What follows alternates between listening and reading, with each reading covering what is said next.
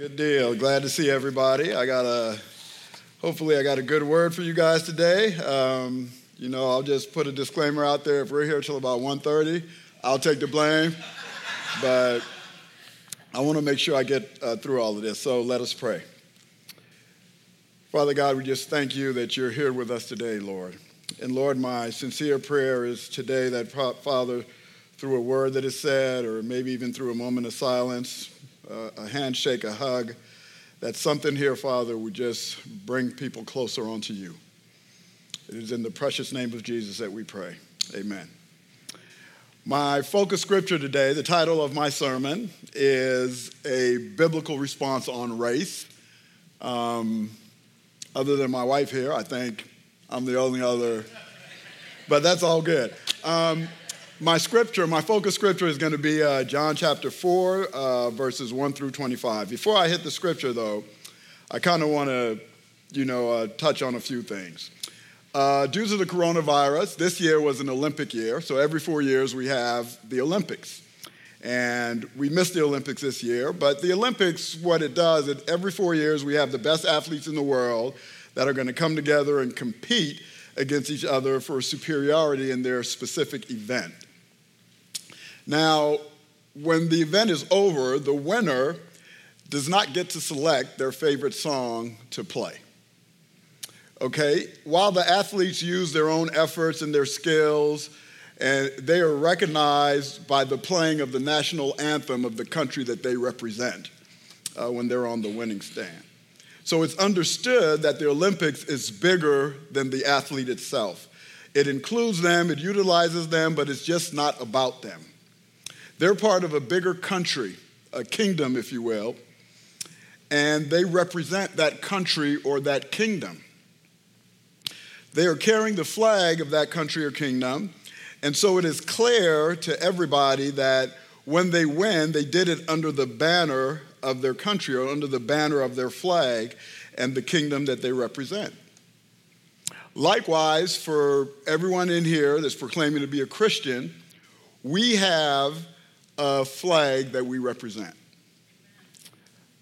While the kingdom of the flag that we represent is made up of a bunch of citizens, it was never God's intention that the individual uniquenesses of all the citizens of his kingdom would cause them to lose sight of the flag that they're representing. And that flag is the flag of the cross, or the flag of our commitment to Jesus Christ. So unless you're Rip Van Winkle and been asleep for the last 5 months, 3 weeks, 4 weeks, you kind of know the state of our country right now. You know, there's a bunch of racial divide. There's a whole bunch of stuff going on. And while I'm sure that you have some thoughts and opinions on the subject, as do I, regardless of what those thoughts or opinions are and, how you feel about whatever's going on, I hope that we all can agree that God's way is the right way. Amen to that. So my message today is going to attempt to show us all a biblical response to race or racism. And hopefully we all can take an introspective look at our own selves and our own lives, a self-evaluation, if you will, that's going to, maybe highlight our own biases, our own prejudices, and succumb to the word and the will of God. That's what we're here to do today. So what I'm going to try to attempt to do is to unmuddy the waters created by the many voices that are out there today, be it media or whoever, and, that are spewing, different things. And yes, we have a lot of voices out there, and the loudest ones today are about which lives matter. So I'll get to the scripture here in a minute. I'll say this: all lives matter because all life was created in the image of God. Therefore, all lives matter. However, underneath the banner that God has created, where all people are created in his image, there are equities that must be addressed. For example, the life of the unborn matters. I think we can agree on that. Hence, the emphasis over the years on the injustice in the womb. That injustice to the unborn must be under the umbrella that is life And because all lives matter, that life matters. Black lives matter as a subset of all lives mattering. So any injustice to any particular group must be addressed specific to that group, but under the banner that all life is created in the image of God, so all life matters. And so on and so forth. An important point here, once you extract your specific scenario and remove it from under the umbrella of God's creation, you create your own independent cause. Sociology, if we're Christians, there is no discussion of sociology without theology. In other words, once your cause is removed under the umbrella that God has created, now you're getting away from theology, and that's not what God wants. What theology is God's view about it. So let's read some scripture. John 4. I'm going to read through verse 9, and then I'm going to take a pause and try to unpack that, and we'll see how it goes. If I get through the whole chapter, we certainly will be here till 1:30. Now Jesus learned that the Pharisees had heard that he was gaining popularity and baptizing more disciples than John, although in fact it was not Jesus who baptized, but his disciples. So he left Judea and went back once more to Galilee. Now he had to go through Samaria, so he came to a town in Samaria called Sychar, near the plot of ground Jacob had given to his son Joseph. Jacob's well was there, and Jesus, tired as he was from the journey, sat down by the well. It was about noon, or the 6th hour, as some translations would say. When the Samaritan woman came to draw water, Jesus said to her, "Will you give me a drink?" His disciples had gone into the town to buy food. The Samaritan woman said to him, "You are a Jew, and I am a Samaritan woman. How can you ask me for a drink?" For Jews do not associate with Samaritans. I'm going to stop right there and try to unpack this a little bit. A little geographical lesson here.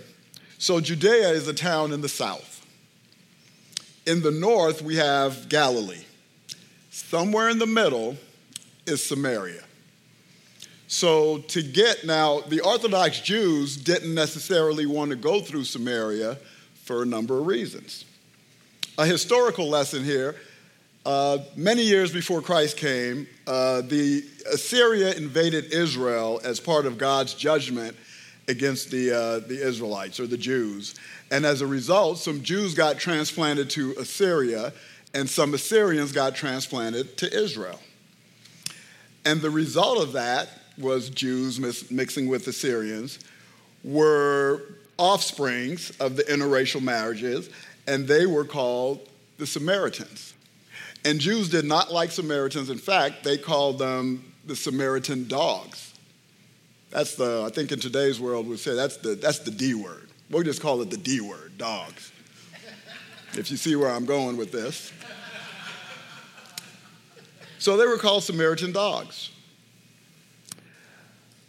So Jesus had to go through Samaria. He didn't have to, but he chose to. And this was the divine appointment of God. So verse 5 said he came to a town in Samaria called Sychar, near the plot of ground Jacob had given to his son Joseph. Jacob's well was there, and Jesus, tired as he was from the journey, sat down by the well. It was about noon. Now, Jacob's well here was not just something that was just thrown into the text just because. Okay, it's very significant, and let me tell you why. Because this was a place that Jesus could meet the Samaritan woman, and it was common ground. Okay, and let me tell you why it was common ground. Because we know that Jacob is the father of the Jews. We know Abraham, Isaac, and Jacob. What you may not know is that the Samaritans believed the first 5 books of the Bible. And because of Jacob being in Genesis, which is one of the first 5 books of the Bible, the Samaritans believed, Genesis. And so they believed Jacob. They honored Jacob. So he was the father of both Jews and Samaritans. So The text here, I think, is very important because Jesus met the Samaritan woman on common ground. Verse 7 says, when the Samaritan woman came to draw water, Jesus said to her, "Will you give me a drink?" And his disciples had gone to buy food. And the Samaritan woman said, "You are a Jew and I'm a Samaritan. How can you ask me for a drink? For Jews do not associate with Samaritans." All right, I'm going to digress from the text here a little bit. I got a couple of points I want to make. Two important points and one question. So the first point, is Jesus being a Jew is part of the quote-unquote ruling class or superior class. And he approached the Samaritan woman, the dreaded D word, those D people, right? He approached her, and she was part of the lesser class, and asked for a drink of water. Can anybody identify with that? Second point, when he asked her for the drink of water, the Samaritan woman had a total distrust of Jesus. I mean, see what she said. "You're a Jew, I'm a Samaritan. How can you ask me, for a drink of water?" So she questioned Jesus' authenticity. So basically, she's saying, "You guys despise us. Why are you asking me for a drink?" She doesn't trust him because he's a Jew. And the history of their relations, of the racial relations between Jews and Samaritans is very ugly, very ugly. I hope you guys are following me here, okay? And so she does not trust Jesus. So here's a question, though. How did the woman know that Jesus was a Jew? Man, I don't know. I mean, he didn't walk to her and say, "Hi, I'm Jesus, I'm a Jew."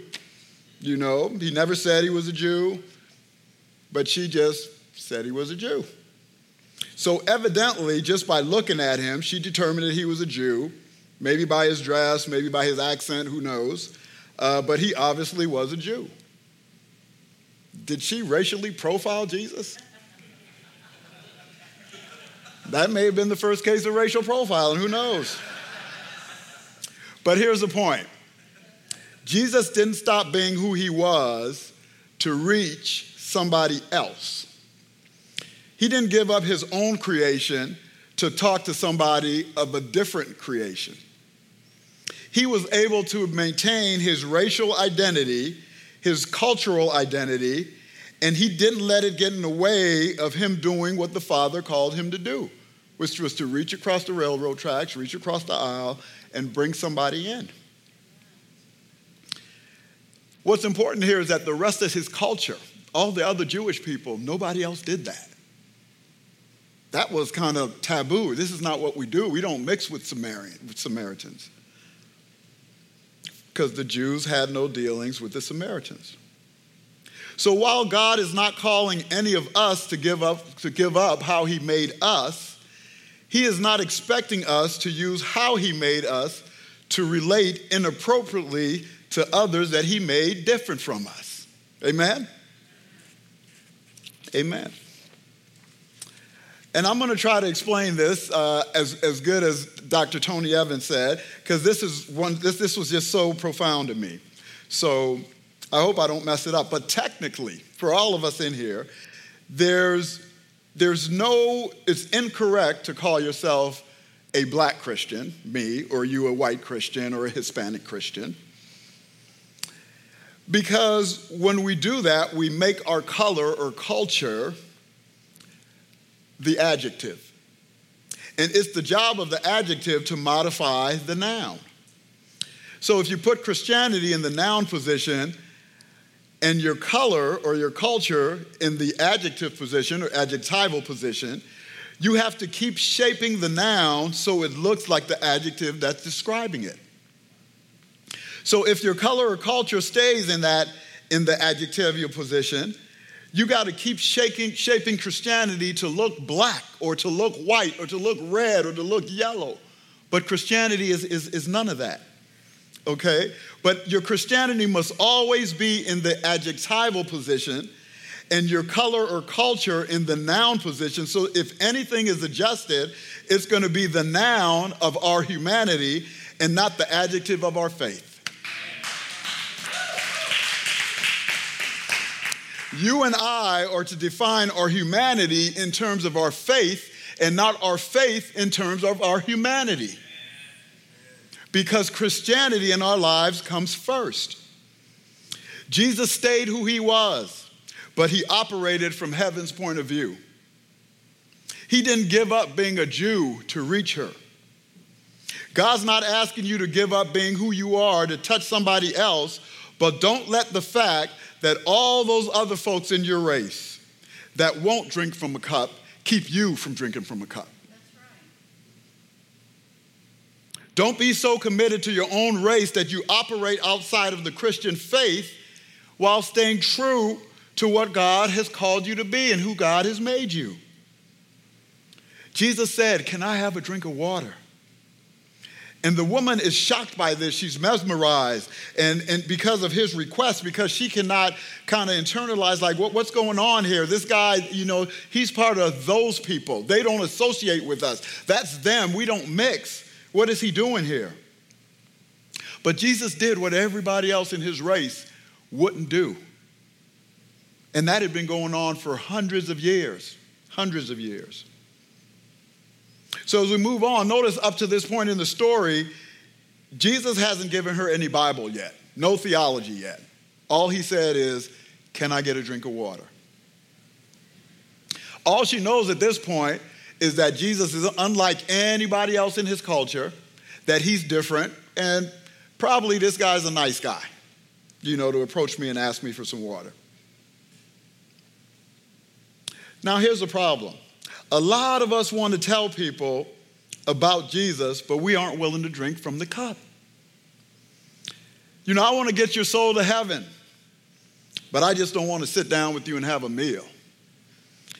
I'll witness to you, but I don't want to eat with you. Or I'll witness to you, but I don't want to drink with you. I don't want to fellowship with you. But Jesus has shown us a different way. Jesus has shown us the way that we can engage someone and ask to drink from their cup. Even though they're from a different race, a different culture, they have a different background, they've been raised differently, a different upbringing, okay? But I can still do that even though, all those things are different between us. You can still do that. You see, a lot of people have rejected God because how can they believe in a God, who's not social enough to eat or to drink with you or to engage you or to fellowship with you because you're Samaritan or because you're black or because you're white or because you're of a different culture.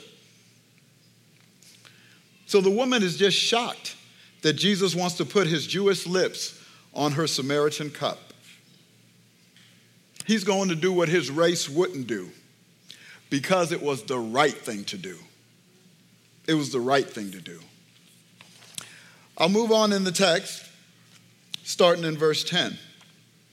I'll reread verse 9, where the Samaritan woman said, "You are a Jew, I'm a Samaritan. How can you ask me for a drink?" For the Jews do not associate with the Samaritans. In verse 10, Jesus answered her, "If you knew the gift of God and who it is that asks for a drink, you would have asked him, and he would have given you living water." "Sir," the woman said, "you have nothing to draw with, and the well is deep. Where can you get this living water? Are you greater than our father Jacob, who gave us the well and drank from it himself, and did also his son and his livestock?" Jesus answered, "Everyone who drinks this water will be thirsty again, but whoever drinks the water I give them will never thirst again. Indeed, the water I give them will become in them a spring of water welling up to eternal life." The woman said to him, "Sir, give me this water so that I won't get thirsty and have to keep coming here to draw water." Jesus told her, "Go call your husband and come back." She said, "I have no husband." Jesus said to her, "You got that right." He said, "You're right when you say you have no husband. The fact is you have had 5 husbands, and the man you now have is not your husband. What you have said is quite true." "Sir," the woman said, I can see that you're a prophet. Our ancestors, or some translations say our fathers, worshipped on this mountain, but you Jews," some translations say you people. That's a racial slur if we've heard one before, right? "You people claim that the place where we must worship is in Jerusalem. Let me unpack some of that. So you can see, after Jesus asked to drink from her cup, he kind of took a different turn there. You know? He asked the woman, where's your husband? He knew all of this already, obviously. The woman told the truth. And Jesus starts to transition from sociology, if you will, to theology. Okay? But he would have never been able to make that transition from sociology to theology if he wasn't willing to drink from the cup.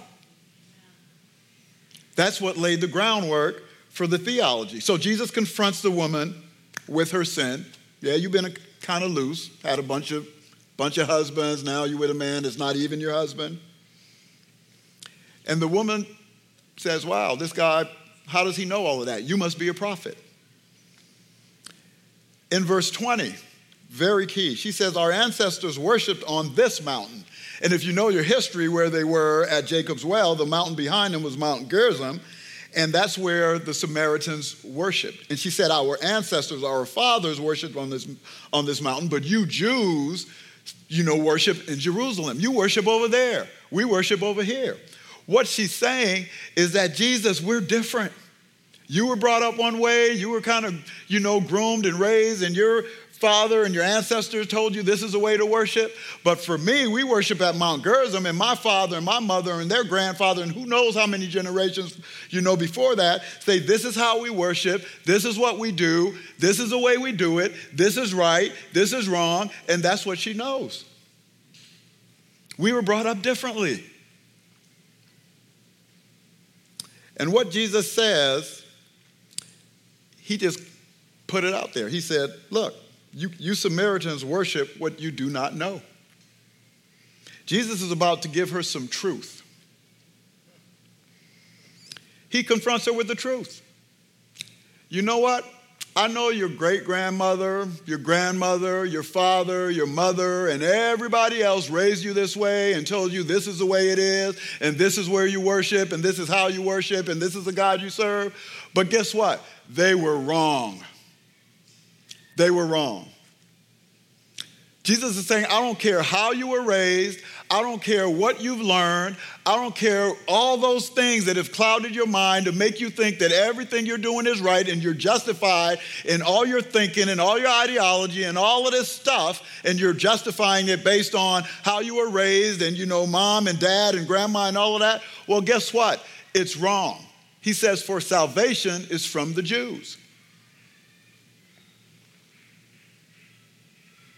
What he's saying there is don't put tradition over truth. Don't put what you've learned over what you know is right or what you learn is right. So what is truth? I'll define truth as an objective standard by which reality is measured. Or put differently and quite bluntly, it is God's point of view on anything. That is truth. So let me just say this. When you're in a situation and you're talking about any subject, whether it's race or whatever, you have to start with truth. Now, as soon as you bring spirituality in it, because that's where truth, remember, is God's way of viewing things, people are going to back up. Oh, I'm not talking about spirituality. Well, that's the only way I know how to talk about anything. I'm not going to be, we're talking about a racial, division, so we talk about your experience or my experience. Because you know what? My experience is going to be different than yours. But how can we objectively, categorize what we're talking about to say what is right, what is wrong, and what is truth? It's God's way of looking at it. Oh, politics, I want to be one way politically, but I'm a different person spiritually. No. We are who we are, and we have to carry the flag of Jesus Christ in everything we do and how we act and how we talk and how we discuss things and how we relate to other people. It's all about Jesus. Christianity comes first. That's the flag that we're carrying. That's what we're walking with. We're not walking on our racial identity, on how we were raised, what school we went to. All those things may differ. And it's fine. It's good that they do differ. But we're standing and we're carrying the flag of Christ. So just because you were raised a certain way, once how you were raised disagrees with what God says, how you were raised was wrong. Because what God says is our truth. The problem is people are reaching back into their history to legitimize their decisions today when their decisions today go against the kingdom of God and God himself. And when their decisions today go against the kingdom of God and God himself, because tradition, they are putting tradition and loyalty in their upbringing, they're putting that over the flag of Christ that they should be carrying. And so they dig in and say, no, traditionally, this is how I've done it. This is what mommy said. This is what daddy said. This is what grandma said. And I hope to God that all of us in here that call ourselves children of God are saying, yeah, my mommy said this and my daddy said this, but you know what? Jesus Christ said this and Jesus Christ did this, and so that's what I'm going with. That's the truth that I'm going to march in. So another illustration of all of this, Jesus and the Samaritan woman, and I'll get back to that text, hopefully, if I have time, is in Galatians chapter 2. You guys might recall that in Acts 10, Peter had a vision, and God brought a sheet down with all these live animals on the sheet and said, Peter, you're hungry, eat. And Peter said, oh, no, I can't eat. I'm Jewish. I don't eat pork, all of this stuff. He's got his traditions. I don't eat anything that's unclean. God said, eat that. What I call clean is clean. You can eat whatever. The whole story, the way it kind of, develops is that Cornelius who was a Gentile, had a dream. And Cornelius had sent some of his folks to go get Peter. God had told him, you go get Peter. Peter's got something to tell you. So Cornelius' folks go and they find Peter and they say, oh, Peter, you got to come. Peter's a Jew. Cornelius is a Gentile who's a man of God. And Peter goes and he kind of goes to Cornelius. And they have a good time. And Peter makes an interesting statement here in Acts chapter 10. Peter said, you are well aware that it is against our law for a Jew to associate with a Gentile or visit him. But God has shown me that I should not call any man impure or unclean. So when I was sent for, I came without raising any objection. May I ask why you sent for me? So Peter knows, right? He just said, yeah, it's kind of against tradition. I'm not supposed to deal with you. You're a Gentile. I'm a Jew. But Peter knows, he sees the light. God tells me I'm not supposed to call anybody unclean. All men are good. As a little backdrop, if you recall, Peter sent Paul and Barnabas to minister to the Gentiles, while him and his other buddies kind of took care of the circumcision group. We'll minister to the circumcision group. Paul and Barnabas, you go out there, win souls for Christ, all the people that aren't part of the circumcision group. But Peter knows better. So he knows these things. Later on, in verse 34 in Acts chapter 10, it says, then Peter began to speak. I now realize how true it is that God does not show favoritism, but accepts men from every nation who fear him and who do what is right. Because Cornelius had said all these things that he does, how God has ministered to him and all of that. So Peter sees the light. There's no question about it. Peter knows better. It's not about his, that he doesn't know because he wasn't taught differently or whatever. Peter had walked with Jesus all this time. So Peter knows better. But in Galatians chapter 2, starting in verse 11, Paul is talking. So what happened? Peter was all good with the Gentiles. He was eating with the Gentiles. He can now eat pork and bacon and all this stuff because he can eat anything that's, that was like previously unclean that he couldn't eat before. Now he can eat all of that. Peter is good with the Gentiles. No problem, nothing's wrong. But then Peter's boys come rolling through. His posse, his homeboys, his road dogs. They come rolling through and they say, what are you doing, Peter? Why are you eating with them? We don't do that. Why are you eating with them? And Peter, feeling the pressure of everybody else from his race, all the other Jews, that they knew better too, Peter felt the pressure and Peter retreated from the Gentiles. Like, can't mess with y'all no more. You know, I got to hang with my folks. I got to look good in the eyes of my folks. This is Peter. This is who the church was built on. Okay?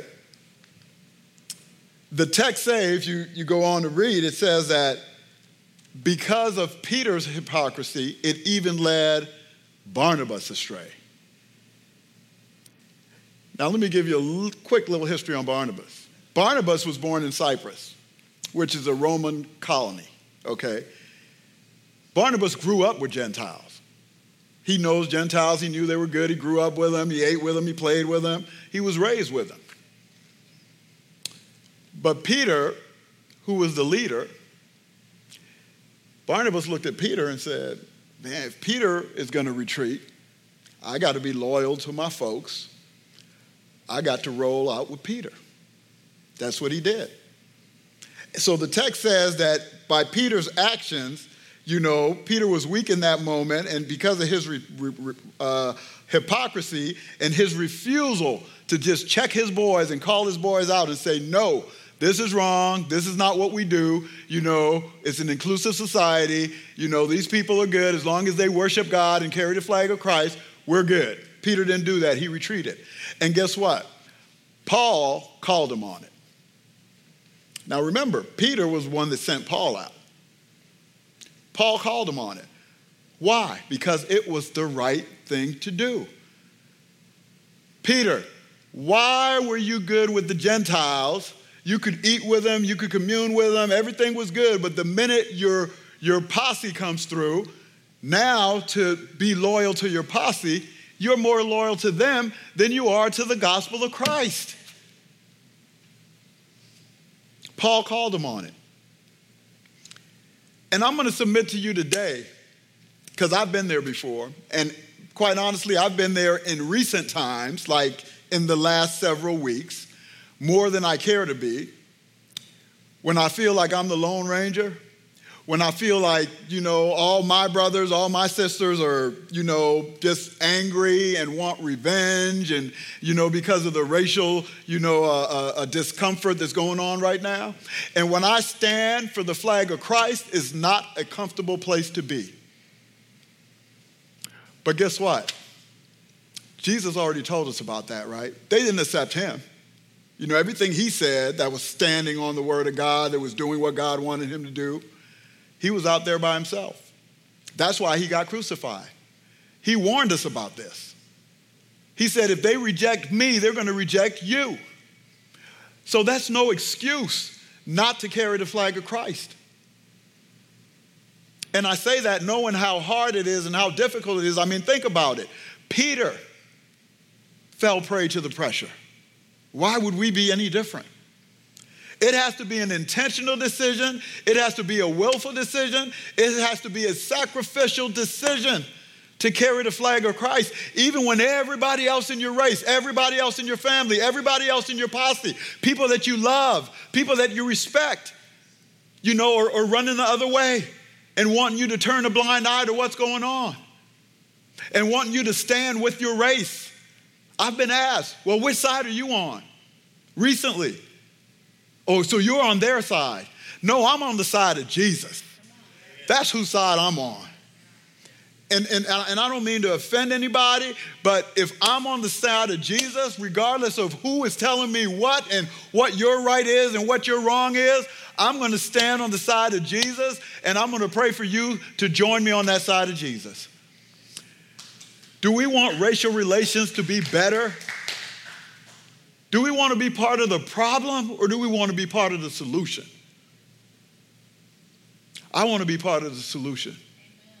And to do that, it may not be comfortable. You may have to take a stand, and you may even, you know, some people may have to, you know, are going to run away.